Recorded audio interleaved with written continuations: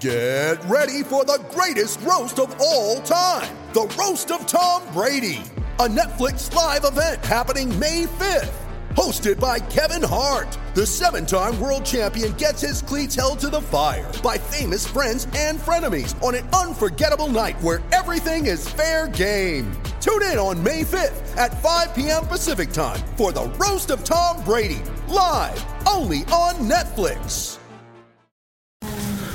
Hello and welcome to the Leicester Mercury's rugby podcast. My name's Martin Crowson. I was covering the Tigers for 10 years until this summer, and I handed the reins over to my colleague Paul Jones, who's sitting next to me. Yes, it's been an eventful 4 months, the first part of the season with some difficulties, some good performances, but obviously everything culminated in Richard Cockerell's dismissal on Monday. And now it's time for Tigers to look forward, and we're going to have a chat about events leading up to Cocker's leaving the club, and also what might lie in store for the Tigers. So 4 months into the job, Paul, and you're already covering Richard Cockerell leaving the club. Welcome to the job. Thank you very much. Yes, it has been a little bit of an eye-opener. No more so than yesterday when we had the regular press day down at Oadby Town Football Club. The last couple of weeks over Christmas, it's been a case of myself, Mike McCarthy from Radio Leicester, the odd appearance from the Press Association. Yesterday it seemed like the entire media world was there to interview Aaron Major, Tom Youngs, Ed Slater, with Dan Cole also in there, and Mike Williams. So yes, it was a little bit busy to say the least. We're just going to have a quick chat now and examine some of the questions that might be on people's lips at the moment with Richard Cockerell leaving. So Paul, start us off. Well, the first question is, was it a surprise to hear that Cockers had lost his job? I imagine that a lot of people will say no. My own view was it was a little bit surprising. I thought that there was pressure building after the 38-0 defeat in Munster. Obviously it was more the performance than the result that raised eyebrows there. But the way that Tigers turned matters round to win against Munster at Welford Road suggested that they were heading back in the right direction. Unfortunately, it was almost back to square one in the first 40 minutes at Exeter in the Premiership when Tigers conceded 3 tries and were out of the game there. But again, you look back to the performance against Saracens on New Year's Day, it wasn't the worst in the world. It was an occasion where Tigers could have played very well and still lost against an outstanding Saracens team. So I suspected that the position would carry on until the end of the season, and then a decision would be made. Yeah, I think because he's been there for so long, you just never ever expect someone like Richard Cockerell to leave the club. He's part of the furniture, and he said repeatedly it's his club, and you just never expect a decision like that to be made. At the same time, there was a growing feeling that something had to change in the upper echelons of the coaching staff, and I think the result at Munster, like you mentioned there, was a catalyst for that. It's just a case, the debating point now is what should have changed, what had to change, and why did it change, and what will that lead to going forward now. And we shall find out in the next 10 or 11 weeks, I think. The initial question is it the right decision? What do you feel about that? I've got mixed feelings on that because I know what Cockers brings to that setup, and I know how much he loves the club, and something that I've seen over the last 10 years covering the club is just how much he will stick up for everybody related to Leicester and the values that Leicester bring to the club. It's a shame he's had to leave, and it's a shame they can't find a way of keeping him there in some respects. So it's a difficult one really, but like we said, at the same time, something had to change because you could see the philosophies between Cockerell and Major are different and pulling in different directions, and inevitably that seemed to be affecting results on the pitch, which, as we know in the sporting world, is the be-all and end-all. It's one of those things that we won't know whether it's the right decision or not until later on in the season. If Tigers were to get through in Europe and were to get to the playoffs and ultimately land some silverware, then it will be the right decision. But if they miss out on both fronts, then you think, well, was it worth making the decision? Should we have left it until the end of the season and then had a proper review of the coaching situation? Whatever, I think you have to applaud the board for making the decision, They haven't allowed things to fester. They've made a decision, and now it is time to move on and make the most of what remains of a season that is still very much alive. You mentioned there about the difference in philosophies, Martin, between Aaron and Cockers, and ultimately we have to say it hasn't worked. Do you feel that Aaron Mauger had to come in 18 months ago to modernise things, and do you still think there's a chance of that working? Yeah, personally, I don't think anyone would disagree that a different mindset coming into that Leicester coaching setup, which was very Leicester-centric at the time, would be good for the club. Many people saw Leicester as a very aggressive, forwards-dominated side in a league that was starting to play some expansive rugby and needed some new ideas and how best to take the game. Mauger's come from the Southern Hemisphere, a super rugby setup where the more expansive game plan is set in stone down there, and his ideas were welcomed at the club. You know, Cockers was heavily involved in bringing him here. The board wanted it. A lot of the fans and the players wanted a different way of looking at things and some new ideas, and so it was definitely the right move to get someone like Aaron in. Excuse me. And his philosophy is completely different to the way Richard Cockerell wants to play the game. How those two philosophies would come together was crucial in the way Leicester's game developed, and as we've seen, it's difficult for them to mould perfectly well at certain times, and I think Aaron spoke yesterday, didn't he, about some mixed messages that come out to the players. That's obviously proved difficult in the end and seen for Cockers' job. Yeah, I think it's more a case of him not having had to come in. I just think it's always a necessity within any professional sports club that you keep freshening things up. You don't allow yourselves to get into a mould. You have to be flexible, and you have to be always moving forward.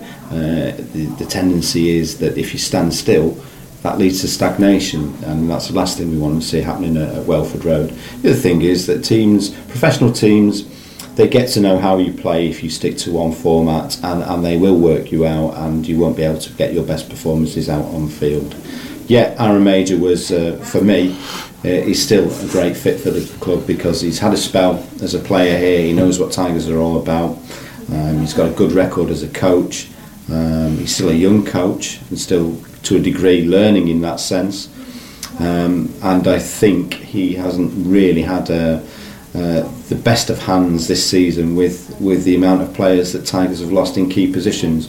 Obviously, the one that stands out is Matt Toomua, who was brought over to try and help install this more expansive game, and Paul Matt has barely featured. The same with Manu Tuilagi. He was another key. He was another cornerstone of the game plan. Neither he nor Matt Toomua have featured in the same side so far this season, and they aren't going to feature in the same side until probably early next season now, and that really has hindered Tigers' progress for me. So do Tigers now go and seek a direct replacement for Cockers, Jonesy, and if so, who's in the running for you? I think it's these jobs are very much titles. It's a matter of coming in and getting the job that needs to be done, if you so to speak. For me, we've talked about Stuart Lancaster, we've talked about Dean Richards, Martin Johnson's name has also cropped up as another Tigers legend. Yes, they would all come in and do a great job. But for me, I would just like to see Aaron Mauger given a good run at it. It was talk yesterday that he'd been handed the job till the end of the season. The perfect scenario for me would be for that to work out nicely. Aaron's plans to come to the fore, Tigers to either get to the playoffs or win something, which would mean he's been successful, and then he can move on, and the plans that are already in place would come to fruition fully over the course of next season and the season after that. Yeah, Aaron's definitely in the hot seat with every chance to prove his worth now, and it'll be fascinating to see how Leicester play over the next month, to see if there's any difference in their approach and their execution of certain things. But you imagine if Aaron got that job, Tigers would need to bring a forwards coach in unless they promoted Richard Blaze. If they were looking for a light replacement, for me, Dean Richards at Newcastle and Dai Young at Wasps would be ideal candidates. Whether they would leave their current clubs to come to Leicester, who knows? But I guess over the next few weeks we might start to find out about sort of candidates Leicester are looking at. Can Tigers still make something of this season? Yeah, very much so. I think the thing we often overlook at the moment, with lots of negative media coverage about Cockerell leaving and the state the club's apparently in, is that Tigers are actually fifth and one win off the playoffs. They're just after Sunday's game at Wasps, they're going to finish the spell against all the top sides. So the rest of the season's against a lot of the sides below them. We tend to forget how talented a squad Leicester have got as well, despite the amount of injuries they've got. So they can very, very much so make something out of this season. And don't forget the clubs above them, like Baths and Exeter's, are also beatable. As with any time in this league, if you can string 3 or 4 results together, it suddenly puts a very different picture on the season. What about you, Paul? It's a bizarre feeling. When you mentioned the amount of media speculation that has been over the last month, it would suggest that it's a club in crisis. And as you mentioned, it's far from the case. A win away from the top 4, and Exeter still to come to Welford Road, and a game against Bath, which will be on a neutral venue at Twickenham. And Europe is very much open. If they can get a result in Paris in 10 days' time, and Munster were to slip up in Glasgow, which is far from out of the question, the group would be absolutely wide open again going into the final game, and Tigers will have home advantage against Glasgow. Not an easy game by any stretch of the imagination, but very winnable. And in the Premiership, after Wasps on Sunday, that's the top 2 out of the way, home and away.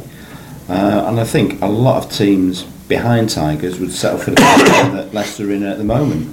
And yet here we are, talking in terms of a crisis at the club. I don't think it's quite gone quite that far.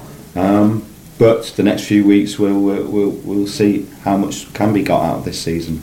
And just when you need someone like Sale to rock up at Welford Road for the next game this weekend, so everything can get back to normal, Tigers go away to Wasps. Jonesy, is that as hard as it gets? That is as hard as it gets. You tend to think that the Saracens game on New Year's Day was as tough as it gets, but at least that was at home.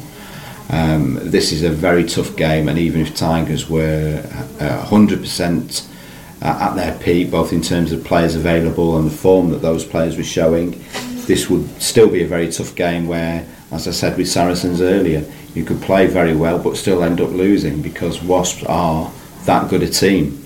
And you just wonder what the Wasps mindset will be, because they will probably see a wounded Tigers coming to their patch, and will they want to sort of apply the coup de grace, or will they be a bit more relaxed and thinking, well, we can take these guys easily? I think it'll be a little bit of the former, to be honest. Yeah, for me, it's 2 ways this is going to go. If Tigers really are in turmoil, they could go to Wasps and get absolutely humped. If it's a different mindset now, they could push Wasps really close, and I think it's going to be a fantastic game to watch. And I think it might be quite close actually, so we shall see how that goes. But Jonesy, good stuff. Thanks very much for joining in, and we'll catch up with you later. Thanks for joining us. Yeah, well, let's hope we can talk a little bit more in optimistic terms next week when we've got Wasps out of the way, and we're looking forward to a trip to La Belle, France. Cheers. Bye bye.